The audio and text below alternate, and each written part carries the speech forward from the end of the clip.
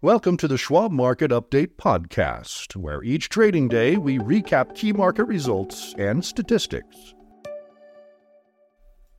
I'm Keith Lansford, and here's a summary of what happened today, Thursday, November 9th.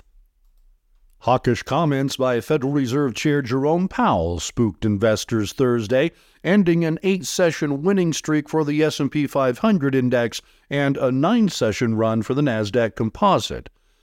A poorly received Treasury auction contributed to the gloom as the 10-year Treasury note yield pushed higher. Speaking at an International Monetary Fund conference in Washington, D.C. on Thursday afternoon, Powell said the Fed was still not confident its monetary policy had become restrictive enough to bring inflation down to the central bank's 2% long-term target. Inflation has given us a few head fakes, Powell said. If it becomes appropriate to tighten policy further, we will not hesitate to do so. Powell's tone seemed notably more hawkish than it has been in other recent appearances. Investors had grown fairly confident the Fed was unlikely to take rates any higher. Separately, weaker-than-expected demand at a Treasury auction a few hours earlier triggered a sharp jump in bond yields, with the 10-year Treasury yield hitting its highest level in more than a week. The poor bond auction and Powell's comments accelerated a sharp move lower late in the session, says Joe Mazzola, Director of Trading and Education at Schwab. Broadly, Thursday's trading reflected a market that's taking a breather following last week's sharp rally, with limited conviction to push stock prices much higher, Joe says, adding the S&P 500 could face technical resistance around the 4,400-point level. Consolidation is the theme with both equities and Treasury yields, but next week's October inflation data could help set the direction for both, Joe says, referring to the Consumer Price Index and Producer Price Index updates, which are due Tuesday and Wednesday, respectively. Here is where the major benchmarks ended. The S&P 500 index was down 35.43 points, or 0.8%, at 4,347.35. The Dow Jones Industrial Average was down 220.33 points, or 0.7%, at 33,891.94. And the Nasdaq Composite was down 128.97 points, or 0.9%, at 13,521.45. The 10-year Treasury note yield was up about 12 basis points at 4.632%, and CBOE's Volatility Index, or the VIX, was up 0.84 of a point at 15.28. Nearly every market sector was under pressure Thursday, with consumer discretionary and healthcare among the weakest performers. Energy shares were an exception thanks to a rebound in crude oil futures, though oil prices remain near the 3.5-month lows touched earlier this week. The U.S. dollar index strengthened for the fourth straight day.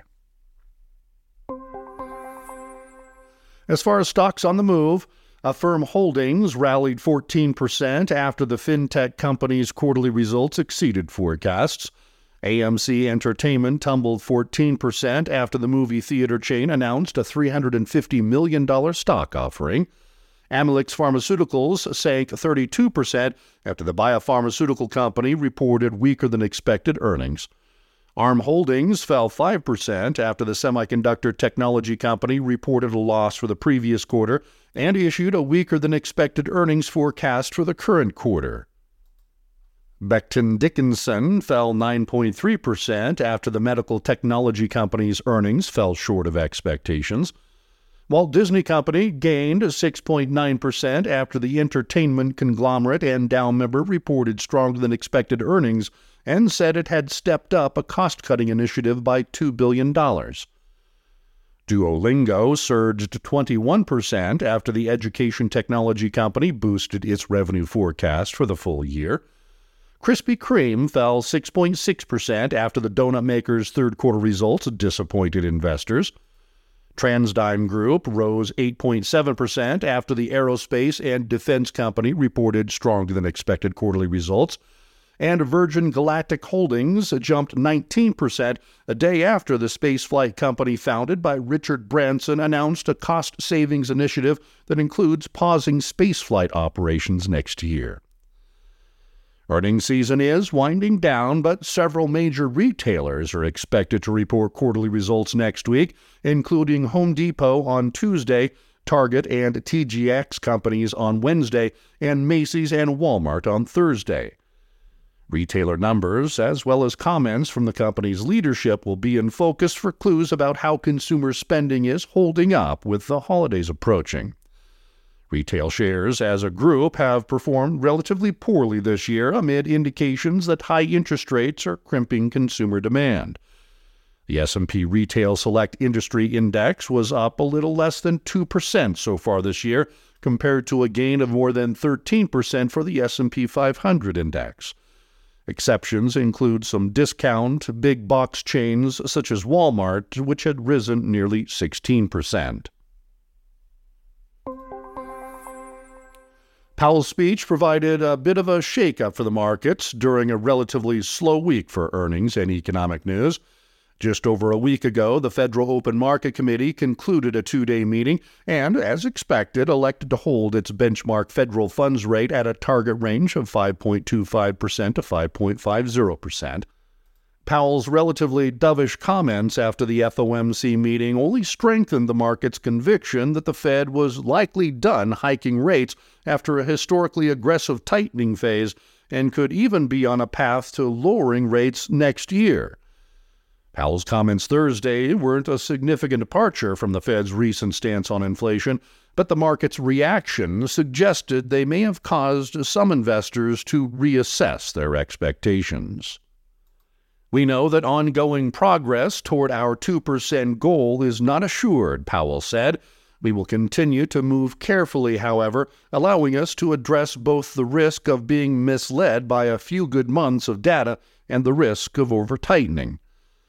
The FOMC, Powell added, will continue to assess data and would be making decisions meeting by meeting to determine the extent of additional policy firming that may be appropriate to return inflation to 2% over time. We will keep at it until the job is done. Despite all the movement in yields and stock prices, future prices suggest investors are still pretty sure the Fed won't raise rates again when it next meets on December 12th and 13th.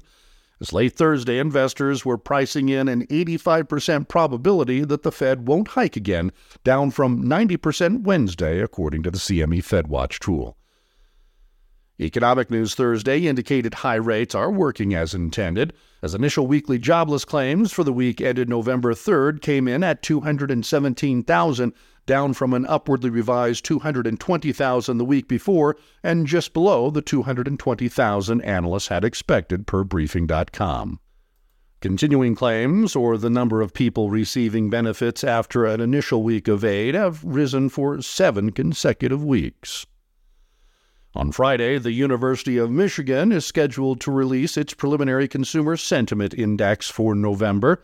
Analysts expect the headline reading to have fallen to 63.7 from 63.8 in October, according to Trading Economics. This has been the Schwab Market Update podcast. To stay informed, visit schwab.com/market update or follow the show for free in your favorite podcasting app. And if you like what you've heard, please consider leaving us a rating or a review. It really helps new listeners find the show. Join us for another update tomorrow.